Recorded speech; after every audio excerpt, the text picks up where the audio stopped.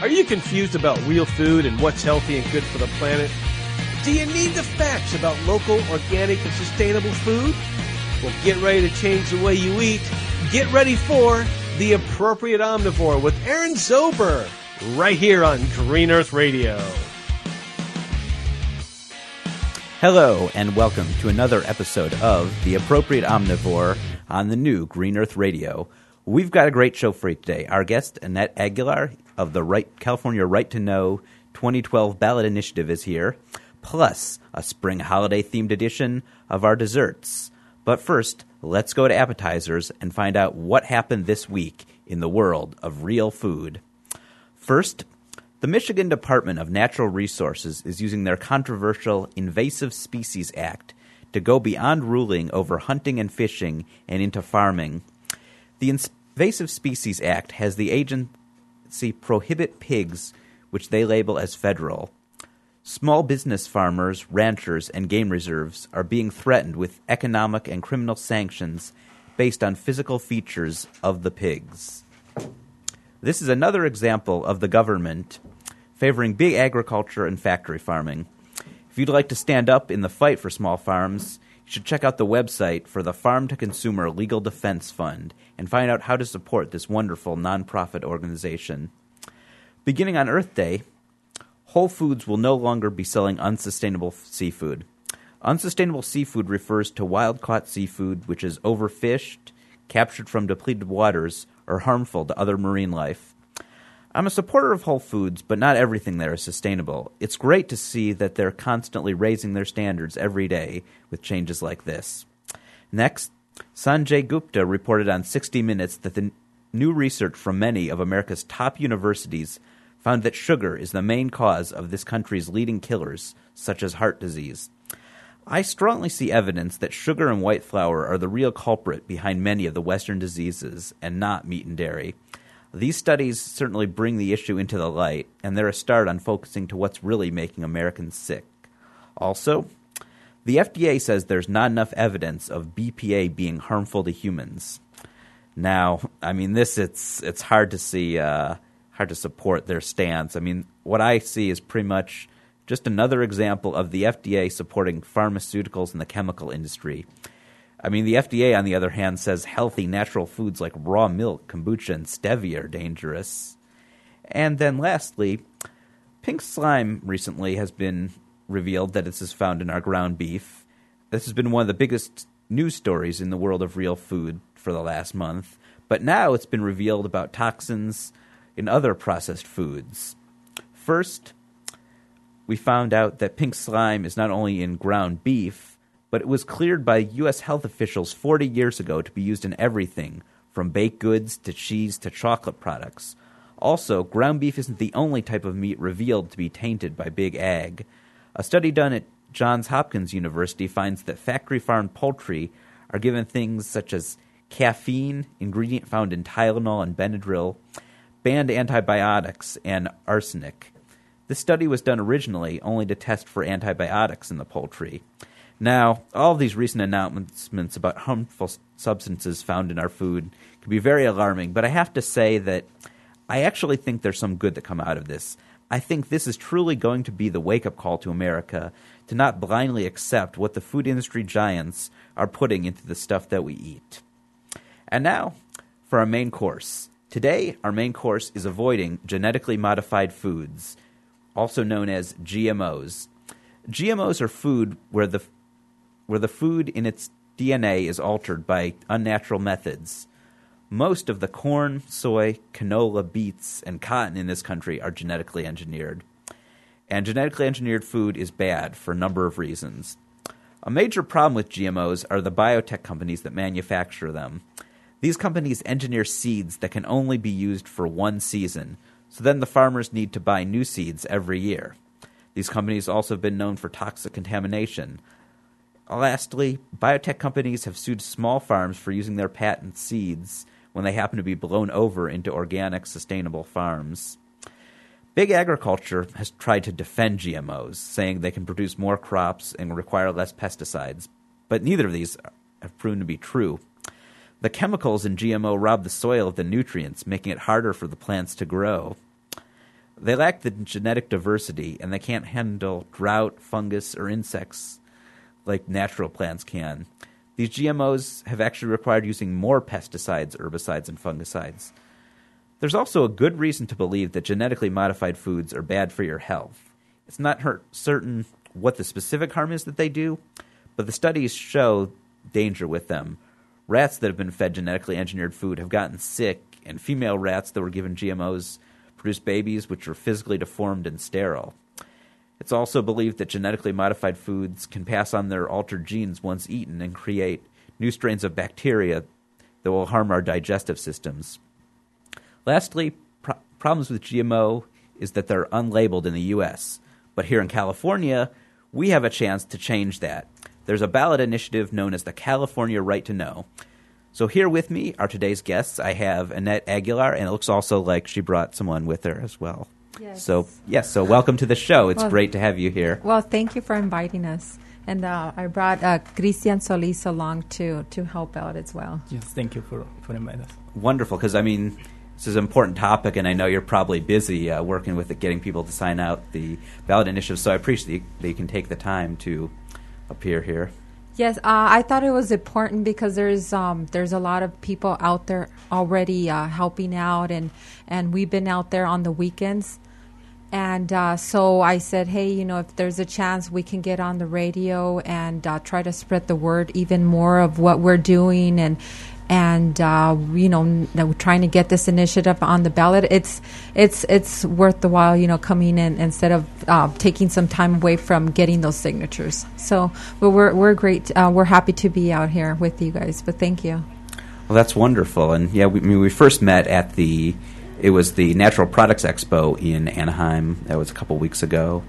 And just when I saw the booth, this is certainly one of the most important issues in the world of real food and changing what we eat, because it affects so many other ones, and it affects my show's called The Appropriate Omnivore, so certainly it's an issue that affects meat because cows that are fed genetically modified foods, but it affects even if you're vegetarian, vegan. Soy is genetically modified. That there's some issues that I just think they kind of touch all around the board. And just there so many groups are key on supporting that. So now I'm interested to know what got you to interested in and involved with this in the first place. Well, the reason why I volunteered to help this initiative is because I'm a Latina, and I've always been worried about what's happening in other countries, especially Central and South America. And I've known about Monsanto and what Monsanto is doing to the seeds and to the different varieties of corn in Mexico. So that was my concern. Corn to South America, Central America is like. It's natural and cultural patrimony of indigenous nations, and that is throughout this continent. So that it was like just horrible to see how this biotech is taking the seeds of these communities that have developed, that have better made the seeds better through working with nature, not against nature. These communities still continue to diversify our seeds, to protect our seeds, and they offer their work with nature. They offer these seeds to humanity and not for sale. So I've always been concerned about what's happening with these indigenous communities. So that's why I said, hey, if there's something we can do to protect our seeds and to protect the livelihood of these communities, I'm gonna be part of it. So that's why I'm helping out. Absolutely, and that's I think one of the biggest problems with GMOs is that they require you to buy new patents for the seeds every year, and it's a big part of this show is about supporting small farms, and I think really the GMOs and Monsanto is probably one of the biggest threat to small farms. And yes, Seeds is, where we can start as nurturing our bodies and I care a lot about my health and it's a way of our food should be our medicine, and now it's affecting just everyone on this planet. So that's why we have to protect our seeds as well, and that's why we have to care about what it is of us in the U.S. consuming GMOs, the impact we're having with the rest of the world too. So it is, and I think that's a good point you bring up about that. I mean, a lot of these small farms, it's a lot of indigenous cultures and. Yes, because it's not just happening in indigenous cultures here in America. You can think about like China, how all these traditional farms with the rice, how they live in an area, how they their whole socio-economical structure is based on agriculture, traditional agriculture. So whatever happens here with the corn, which is the staple food of this continent, whatever happens here in it, and if we do contaminate with genetically modified organisms, if we do come and wipe out all these different, like Bolivia, like Peru, they have indigenous native corn as well. Whatever we do here, we're going to go, these companies are going to go after all the staple foods and do the same to traditional farming in China. So we want to stop that.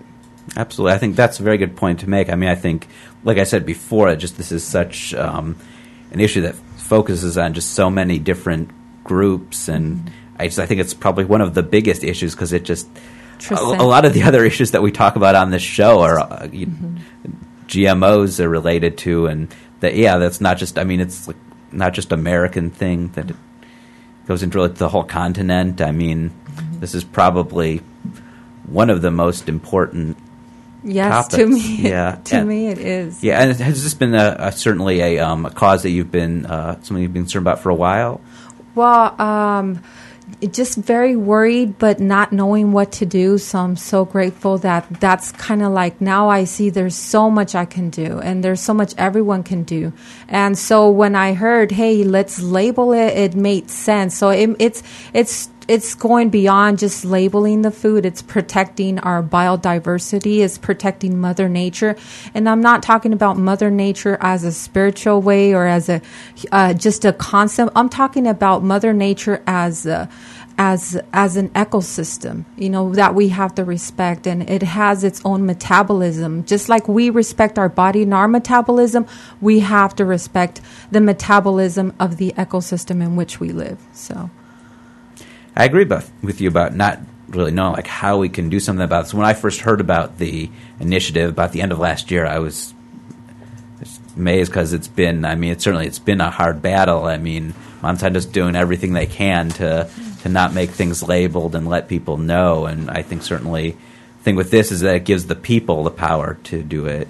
Yes, because labeling genetically modified organism, this campaign is basically, we just want it labeled. We want choices, and we want people. There are people out there that love GMOs. They tell us, because we're at a lot of different places collecting signatures, and some people tell us, hey, I love GMOs, I want to eat them, and that's fine, if they want to eat them, and it'll be even easier for them to even identify what food.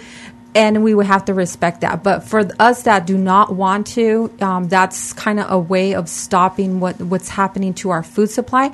And we want to have, as a mother, we want to be able to go and buy our food and make sure it's safe. And to me, genetically modified organisms are not safe. I've seen the scientists, I've seen what they've said.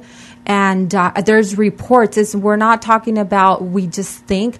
There's already out there published reports of scientists that have noticed or have seen a lot of damages when they feed rats with genetically modified potatoes or corn. They see all the damage to the rats, and that's what's happening to us as well. So, right. Christian, how about you? Yeah. I think this initiative it can be the tipping point to go beyond this campaign. because the people is gonna know what kind of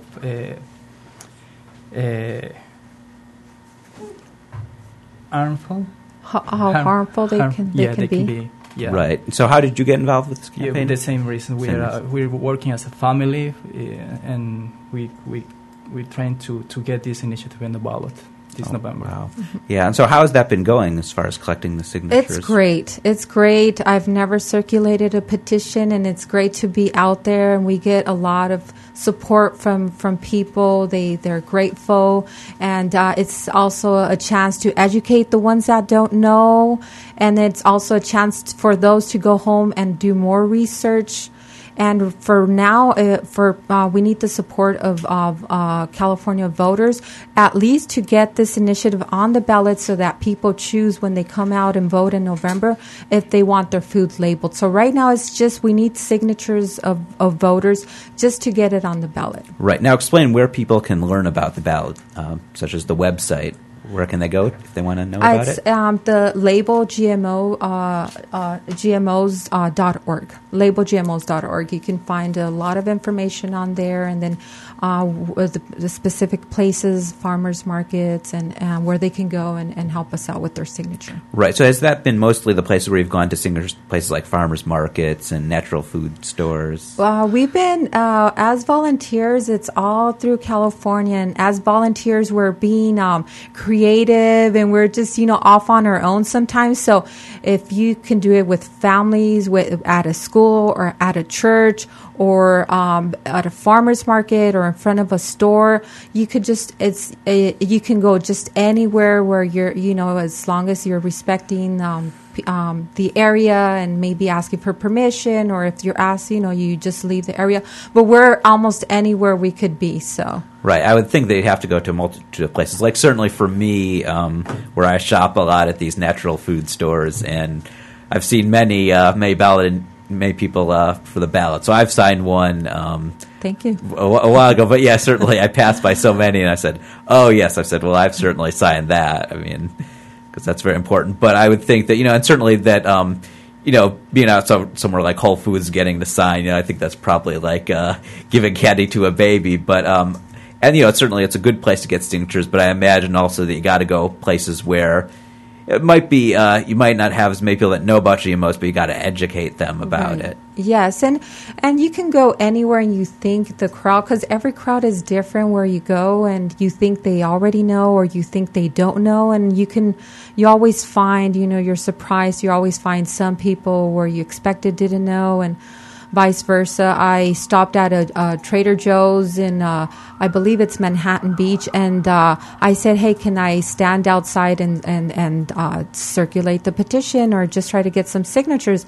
And he said, no. And I was like, why not, And he's out, well, I don't think we carry any GMO ingredients in our food. And I was like, what? And you know what, to be honest, first he said he didn't even know what it was. And this was a store manager. Wow. And this was in Manhattan Beach. It's not in, South Central or somewhere else where you might think that, they don't know about it. And then you go to other areas and they fully support it, and it's so beautiful, and they know they've already signed somewhere, and they're grateful what we're doing. So it's great. So you never know what's going to happen when you try to get signatures or where you try to get those signatures. So right. I mean, that's a thing that's important just to bring up about that these stores like Trader Joe's, Whole Foods, they're not everything about them is necessarily all natural. I mean, they have some processed foods, and as far as I mean, everyone has kind of their own definition of what's sustainable, but I mean, they sell a lot of products at both these places that I would never buy. I mean, like I talked about earlier about some unsustainable fish that they used to be selling at Whole Foods that got like this red rating by the Monterey Bay Aquarium. Yeah, I mean, there are GMO foods at Trader Joe's and Whole Foods, yes. And it's certainly you do have more options for non-GMO, but I think like what the whole purpose of the initiative is doing, it's not labeled when you see these at Whole Foods. Right. Yeah, I shop at Whole Foods because I'm looking for non-GMO products, especially corn products, because in my family we eat a lot of corn. And so that's why I go there, and because sometimes I'm looking for certified where I don't have the time to go on the weekend to a farmer's market. But if I could not go to Whole Foods, if there's an alternative, I would, because Whole Food has not been friendly to us as with this campaign. We asked Whole Foods if we could circulate the petition, and they reduced out of 7 days. They only allow us to stand 2 days out of the whole week, and I think only 3 or 4 hours every day. So they really cut back all the time we can stand out in front of a Whole Foods to gather signatures. And I thought they were going to be friendly to us, and that was not at all the Whole Foods, but that was here in Southern California, in LA area. They only let us 2 days stand out there. What about Friday and Monday, and what about all those days? And aren't they selling whole food? That means whole food does not include adding additional genes from bacteria and virus. So why are they want to flag out not a whole food when those seeds are really being damaged with trans genes? So I wasn't too happy with Whole Foods. Well, that floors me that they would do that. I mean, because it's a thing that, I mean, it's kind of like, I don't think they're even kind of paying attention to their customers. I think if you're there every day, I don't see that there would be too much complaint from the people shopping there. Well, they have good products, but they do have a lot of GMO products. They do. And I'm such a good detector of GMOs now. So I walk in there and I see GMO, and it's just so many products. But they're getting better.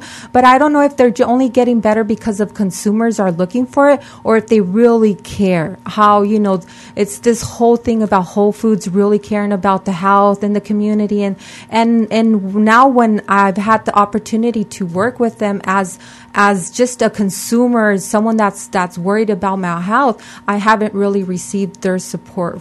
So I'm just a little disappointed. I'm going to have to say I think it's probably more the consumers than them. I mean, they are a corporation. I mean, it's for profit, so it's really about the consumers have to speak out, and I think that's a lot of ways we have to, solve these problems of making sustainable real food. It's about the people speaking out, and that's how they listen, because these corporations, they're not, I mean, we find this pink slime that's been in these foods for years. I mean, they just think no one will listen, and now people are speaking out about it. And so, I mean, now some of even the big grocery chains have stopped selling ones with pink slime. So with pink slime, it took people, just ordinary people that work and don't, make a lot of money, in all walks and all sectors, people organizing and coming, and sometimes they do look at us a little, hey, you're, a little weird. Why are you doing this? What's this that you're putting in front of my face? Sometimes, hey, look, this is about your health and about food safety. So it just like what they did with pink slime. I'm sure the government or whoever entity that is now requiring, to disclose this, I'm sure it wasn't that one day they just said, hey, let's just let the consumers know about it. I'm sure there was a lot of work, grassroots work, to get this out in the public so that people would be outraged, and now that people know about it. So just like that, this is what we're doing now, is grassroots. To me, it's like just another word out there. But now I know, because I've been out here and I've been since September helping out with the campaign before we even started getting the signatures. And what is grassroots? It just means a lot of people, anyone, they're not going to say no to you. If you want to help, it doesn't matter what religion, where you live or what political affiliation you have. It's beautiful. Anyone can be part of it. And it's just everyone coming out and saying, no, we're going to do something about it, and we're going to label our food. And another thing that I'm very outraged is, very upset, is that our food is our staple food is corn. So we want to eat guacamole with chips, and we want to eat tacos, and we want to eat, in Christmas, it's about tamales and pozole. And you know what? Now I'm having to cut back and change my diet because of that. And it's cultural. It's like Christmas. You think of Christmas, you think of food, and you think of food made with corn. And what happens is that now, to try to find decent corn, you have to go to Whole Foods. And what about the rest of the community that cannot afford to drive or to go to these very, very expensive stores? You're taking the food from these people that have developed these food from the countries they come from, and now it's in these corporate companies, and now their corn over there is the worst corn, which is maybe just to make animals fat. I think that's the corn we're eating. That's why that is the Latinos reason, are right? fat. It's the reason they feed the animals the corn is because it's to make them fat so they can sell them quicker, and it provides more product by doing that, but it's not for our health. Yes, in any way. And if you go to other countries, I mean, corn and it's in Guatemala, it's in Ecuador. They actually have ceremonies every year to bless the harvest, and that corn is not making them fat. And that corn is very different from the corn we eat here in the U.S. It's the nutritional value is a lot. It's greater in nutritional value, and it's not making people fat. And it's a different type of corn. I've seen it. I've eaten it. It has nothing. It's very different from the corn. And we need to get that type of corn in these communities here in the U.S. We should have varieties of corn, and we should be respecting our seeds, and we have to protect our seeds. We do, and that's a good point. That a lot of this organic corn, which is non-GMO, it's very expensive. And you can't find it. I think in too many conventional grocery stores to get this non-GMO corn. And it's genetically modified, and it's very expensive. So I don't see how these biotechs say that they're making food cheaper, because I was in Bolivia in December, and I bought a huge bag of corn, and it was just corn that was boiled in water, and then it was taken off it was just the whole grain of the corn, and they eat it like that there in Bolivia, and they sell it to you. And I think it was probably 60 cents. And it was a huge bag. So you're talking about over there, the price is a lot cheaper, where it's natural corn, and people that's their staple food in Bolivia. And now I learn, now I care to see what are they eating over there. They are eating corn. Food is staple food of America, and it's not the same as the one we're eating over here. And the modification of corn has also it's been since the 40s and the 30s and the 60s. So it's been going on for a while. They've been tampering. They've been doing something to the seeds to trying to make them better. They call it mejorando la semilla. And this has been going on for some years, but now this is completely radical, where you're breaking the barriers of the cell. The cell protect themselves. You do not see a cell, having genes come from different bacteria or virus, or they protect they all have a barrier. And now, no, you're using gene guns, literally gene guns. You're using violence to blast these barriers to get these genes in there where they should not be in there. Right, and you're right about corn not getting any cheaper, because the thing is, we use corn for so many things. You can't just think of a corn on the cob, popcorn, tortilla chips. It's things like high fructose corn syrup in so many of our products here instead of the cane sugar. And so, and also, trying to develop ethanol and, cornware. That it's not getting cheaper because there's so many things they use of it that even with the amount that they're growing, it's still expensive. Plus, there's also the thing of the corn subsidies that these farmers grow corn for really cheap and then charge big. And now I want to say a great place that actually serves non-GMO corn, this is a restaurant, is Sharky's. Okay. Their tortilla chips and all the corn they use there is non-GMO, which is wonderful that there's actually, this chain in California, one of probably the larger ones, I would say, all non-GMO. Yes, it's so different when you eat corn that's not, it's a lot more traditional or native corns or varieties that are non-GMO, the taste is so much better, and you could tell right away it's softer. The tortilla does not break it once it gets cold. It's just really good food. Corn, it can be very healthy and can be very good, but not the type of Guerrero tortillas that you find all over LA and any place. And so also, corn is just so sad now that our food is becoming a commodity, and you have poor countries or that are importing corn or that use corn as to feed their population, and you have developed countries like the U.S. where they use corn or food as biofuel. So you could tell the big difference, and that's one of the reasons why the prices of corn have gone up, because now they're using corn crops for biofuel instead of, why are they saying that they want to feed the world with these genetically modified seeds or crops when in reality they're using it for a lot of industrial, whatever they're using it for, but not really for to the hunger's still out there. And I could just share with you a major UN World Bank sponsored report compiled by 400 scientists and endorsed by 58 countries concluded that GM crops have little to offer global agriculture and challenge of poverty, hunger, climate change, because better alternatives are available. In particular, the report championed agroecological farming as sustainable way forward for developing countries. So there's been out there scientists already, tracking it down as, okay, let's see if genetically modifieds are, the solution to world hunger.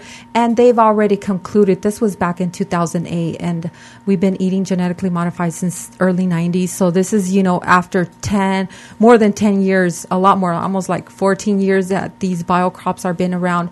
And they have not proven to us that they're really the solution and that we're ending world hunger. Right, we're not, because, really the reason for this genetically modified corn, a lot of its uses are things like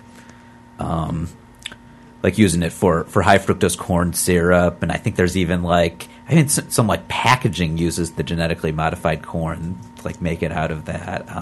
For me, really, what got me all interested in the whole genetically modified foods, and specifically corn, was reading the book The Omnivore's Dilemma by Michael Pollan, because in that he just explains so much of how things that we use in the U.S. are made of corn, and things that you wouldn't even think of. That was, for me, what first got me aware of a lot of issues. This show is called The Appropriate Omnivore, so obviously there's a little reference to Michael Pollan in the name of it. Now, you had said earlier that you have found ways to find out what corn is not genetically modified. I'm interested to hear what some of the methods you use are.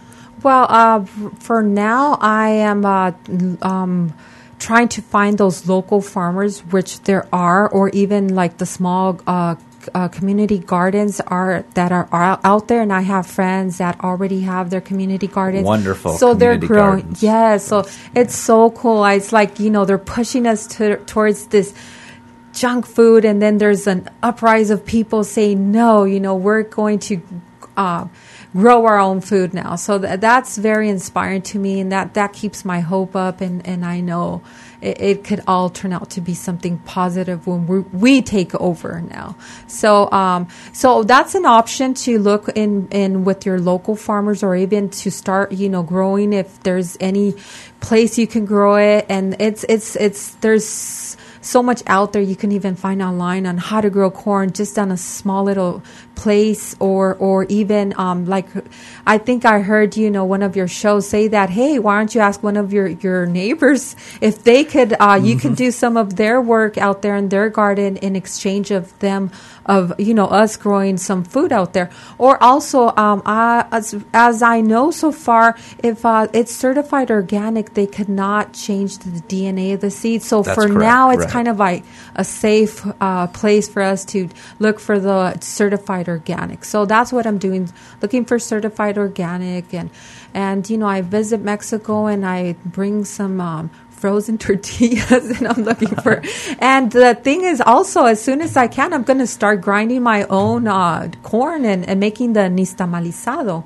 And why not, you know? Oh, absolutely. Actually, I was just going to suggest that because actually a fellow blogger of mine, the blog Cheese Slave, she has a great thing on there about how to make your own like nacho chips from scratch of just getting like this it's organic corn and then you make it into the masa because I haven't gone that far, but I have done a thing of buying just the organic corn, like the organic just tortillas, and then cutting, you know, then frying it into the tortilla chips. Yes, we've been, you know, stepping away from our food so much that we think it's like these huge formulas, and I grew up with all these different dressings where we would just buy them in the ranch and the blue cheese, and I said, hey, I know it's not good, so I'm gonna let me look into what I can do, and it's now to me it's so easy, and it sounds ridiculous how I was so worried about learning how to make my own dressing.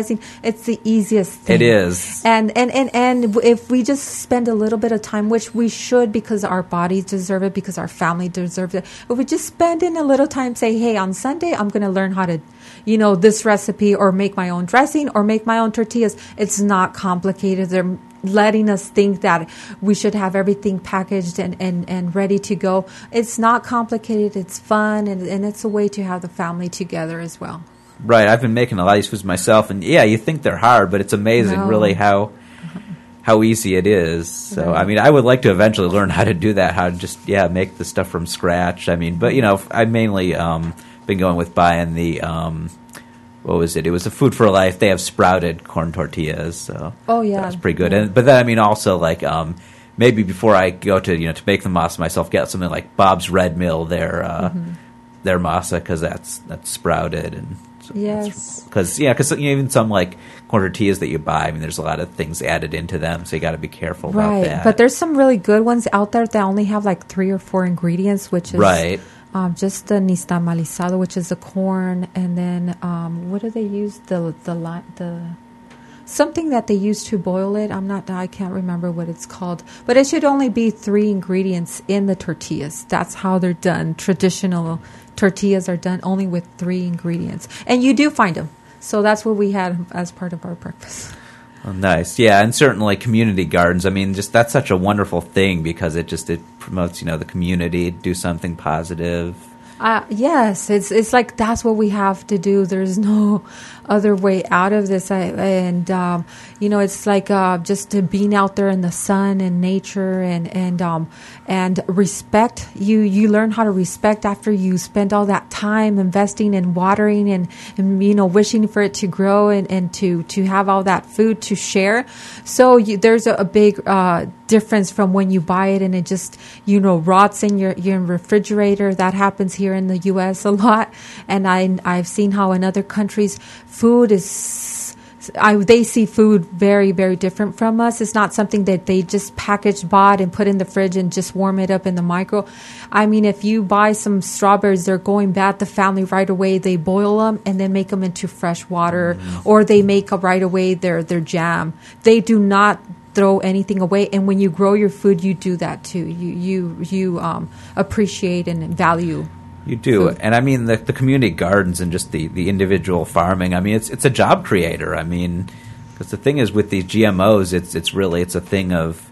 I see it as very much a threat to small farms. They can't afford to buy these crops and to keep up with the output. Yes, and also diversity. It's so it's beautiful. I was at the seed bank in Bolivia, and when you go in there, you've never seen all these varieties of corn and of beans. It's like crazy. We've only seen like 3 varieties of beans or 4. I don't know. But once you see that, you know, now you have these these stores like Trader Joe's where you see other types of seeds but I was at that bank and just to see how many's out there and how little we know of and how little we eat because of the monocrops. And these monocrops, like genetically modified crops, are monocrops. They're wiping out varieties and diversity, because every time you only plant one crop, the other seeds die. They only have a lifespan. These seeds need to be planted by these farmers or by us so that they continue out there. And when you have huge corporations that are selling their food to other countries, they don't have that they lose out. These small farmers lose out, and those seeds that that different variety of seeds that they've been planting for hundreds of years or whatever time out there die out when they leave those small communities. When they have their farmers, and that's how they live off the farm. And when they cannot sell their products, they have to leave the land.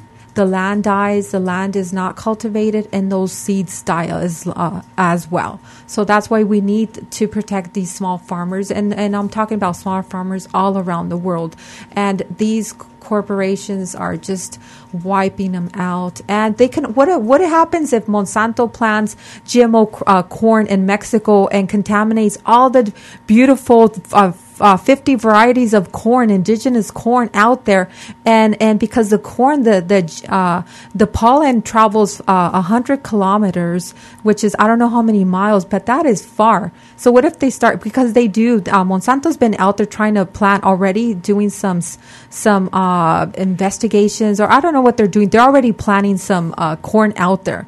And we want the government, every country, to protect their native seeds or their native food or their staple food, because as soon as Monsanto starts planting these GM corn, it's going to contaminate it through cross-pollination, all the varieties of corn. It's going to affect the indigenous communities that they depend on farming, and it affects the plant. These seeds can be planted again, but the structure of the plant changes when you alter its DNA. And what if Monsanto goes out there and polices them like they have here in the U.S., the small farmers, and says, hey, Mexico, the government of Mexico, guess what? We found our genes in all of your country and all the varieties, so they're now ours.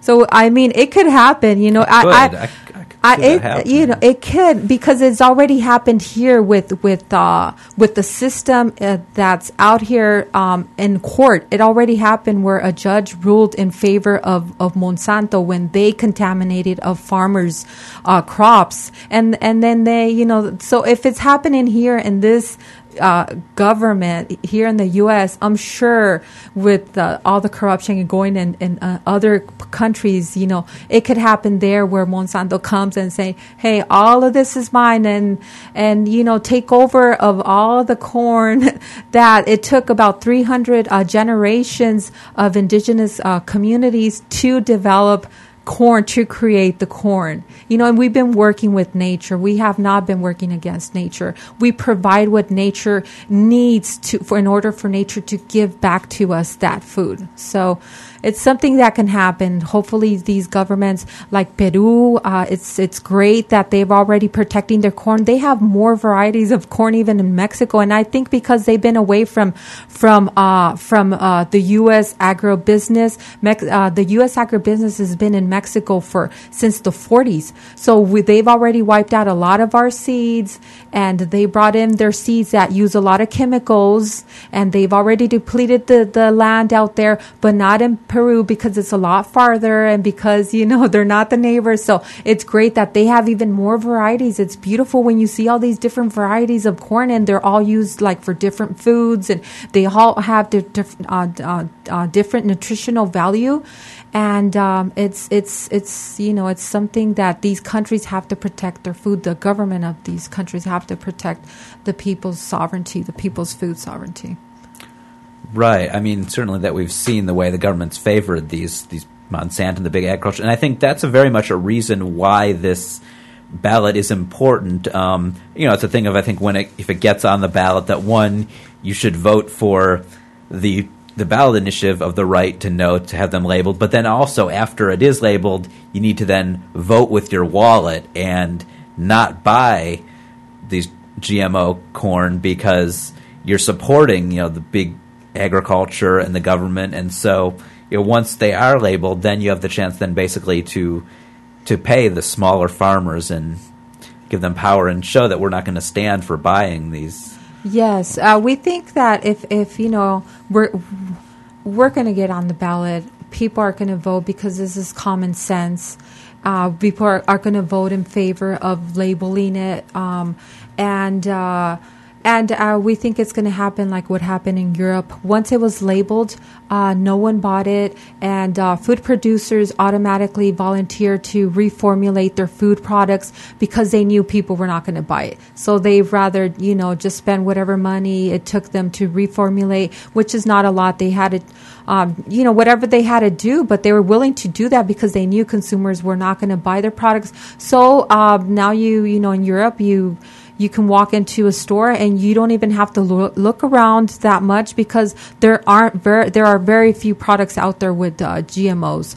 So this is what we're looking for. Once it's labeled, they're going to want to not have their products contain any GMOs because of the rejection of consumers. Right. I know in certain European countries they've even banned GMOs, like Hungary, which I was glad to hear because I'm of Hungarian descent, oh, wow. So it makes me kind of proud of my heritage to hear that. Yeah. So we just need right now. We have until the 22nd of April to gather the signatures. We're doing great, but we still have work to do. We have 2 weeks to go out there and people to help us with their signature. And we will. I'm very hopeful that we are going to get on the ballot, and that working together, we're going to label our food and start changing towards healthier food and safer food. Now, which ballot would this be on? Would this be the one November? In November, yes. Which is a good one to be on with the presidential election. Yes. Big turnout and. Yes, and then, whatever happens in California, it's going to have an impact on the rest. And the government's not doing it, our state legislators, so we're going to do it.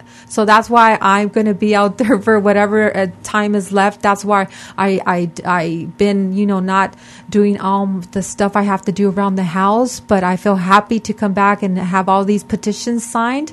And we're going to take it state by state. But we're going to take back our food, make it safer, and I don't care how big those corporations are. I'm not afraid of them, and I know we're going to, protect our seeds as well. Right, yeah, I mean, that's what we got to do. Yeah, can't be afraid of them. I mean, it's one man with courage makes a majority. Yes. So, that's a thing. We need people ask for volunteers too, because we're still in the track trying to get this signature. Yeah, so is there's any folks out there that want to step up and help us gather signatures? It's fun, and you meet a lot of people, and you talk to people. And, we're just at home or at work, and we kind of were stepping away from interacting with people. So it's a way out there to actually be around people and to see what people think about it and their opinions, and it's it's been fun for me, and if there are any people that are interested, if they can check out our website, which is labelgmos.org, and you'll find an area where you could be contacted by a coordinator that's can help you out get started. Well, that's great. Yeah, so any listeners that want to know how to get involved, there's a volunteer thing. It's labelgmos.org. Yes, that's the website, and they can check it out, and that's how they can get involved and help us get these signatures so that we can be on the November ballot. Right. Heather, what have been the biggest challenges as far as getting signatures and just kind of the biggest hurdles that you've faced? I mean, you talked about Whole Foods only being able to be there a couple of days. Have there been any other big just kind of roadblocks or anything along the way? I guess every volunteer has had to come up with their own challenge, but to me it's just we go to farmers market a lot, and just we're sometimes asked to step completely away from the farmers market, And some people are kind of upset because we're trying to label it. And so, but it's very few people, and that's probably just coming up with a way of organizing the people, because I'm a volunteer coordinator. So my challenge has been like, okay, how am I going to, get these people started? And they're not responding to my email, to my phone, texting or whatever, and don't want to bug them. But after, they start, hey, I'm here now, I do want to help out, and I'm great, I'm very excited about helping out. So sometimes you're just a little tired, but once you get all those signatures, and then you get someone saying, hey, you're doing this for my health, thank you. And so that kind of cheers you up and keeps you going. Yeah. Now, how about at farmers markets, like the corn that's sold there, is a lot of that non-GMO, or is there some instances of farmers at the market selling the GMO corn? A lot of the stands are not certified organic, right? And but I've talked to like one of the farmers I've been buying from him, and he has his own ranch and he sells his own produce. So he said, you know what? The only thing I could tell you that I've had these seeds for a very, very long time, and I did not buy them. So that means, they weren't patent, or they weren't. So, but my thing is that now that I've, been finding out and reading up and about the corn, and even going to other countries and looking, what their type of corn is, that the corn that we have at the U.S. in this country is very different from other countries. So I don't know, it's already a hybrid. It's already a corn, a type of seed that's dependent on agro or chemicals. So it's maybe not the best variety of corn that you're going to get out there. It's not GMO corn, but maybe it's already depleted from nutrition, because it's already one of those seeds that these agribusiness have been already modifying, not in the DNA level, but in a way where they've created hybrids and made these seeds very dependable on chemicals, like fertilized chemicals or pesticides, herbicides. So maybe we don't have. So if there are any farmers out there, please bring us some different varieties of corn, and that's what maybe we're looking for. Right. Well, there's the thing of there's a good, better, and best, as I say, and so Mm-hmm. and a thing also, that's an important point about how, while these farmers at the farmers markets are not necessarily certified organic is very much. There is a long process to go through that I would kind of say that, especially with something like corn, that it's important to be actually more to be non-GMO than to be certified organic, because I don't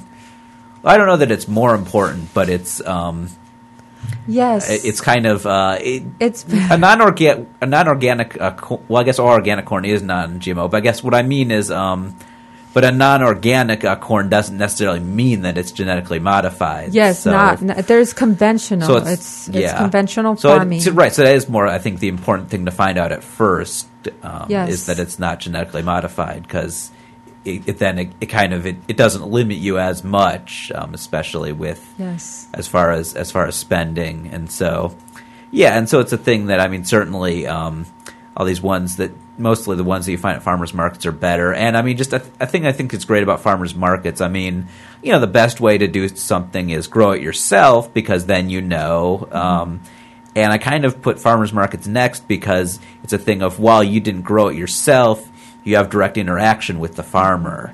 And it's small farming, and it's a lot better than huge corporations. It's this bringing economics to an area as well. So it's good. It's not going to the hands of very few, as it is with monocrops or big agribusiness. Just a few are benefiting. And when you buy from a small farmer or a local farmer, as you're bringing in money and to this area, which is good too. Yeah, I like that you brought the issue of monoculture. I think is another big problem affecting agriculture today. It used to be that we had mixed farming with the animals and the vegetables in the same farm, and when they split up, really, it made two problems. Yes, agriculture has been changing so much, especially in this century. It's been changing so much, And back in the days, it was beautiful. There's what we call milpa, which means it's like a growing food with different types of group of food, growing it within the same plot, which was milpa was corn with squash with beans. And it's great to find out that you had the vine growing up on the milpa, which was creating some kind of shade for the other plant to grow and bringing nutrients and animals that they all interacted to give a very productive crop. Or so, and this is all traditional farming, which still occurs, but every time it's less and less. And that's another option that we have to learn for those that are interested in learning how to grow our own food. That's something we also have to look into, not just planting one food out there, and how you can learn how to plant a couple of different foods that are going to help to produce more and to get a better harvest. Right. Well, I want to thank you for coming on today. You've been excellent. And it's amazing how, because there's so many things that are GMO, and it really, I think that it shows it produces so many problems. Just with corn specifically, that's one area. And we go into all the problems of GMOs with the soy and the beets, the cotton, the canola. So anyway, wonderful. So once again, tell people where on the web they can find out more information about this ballot initiative. It's www.labelgmos.org.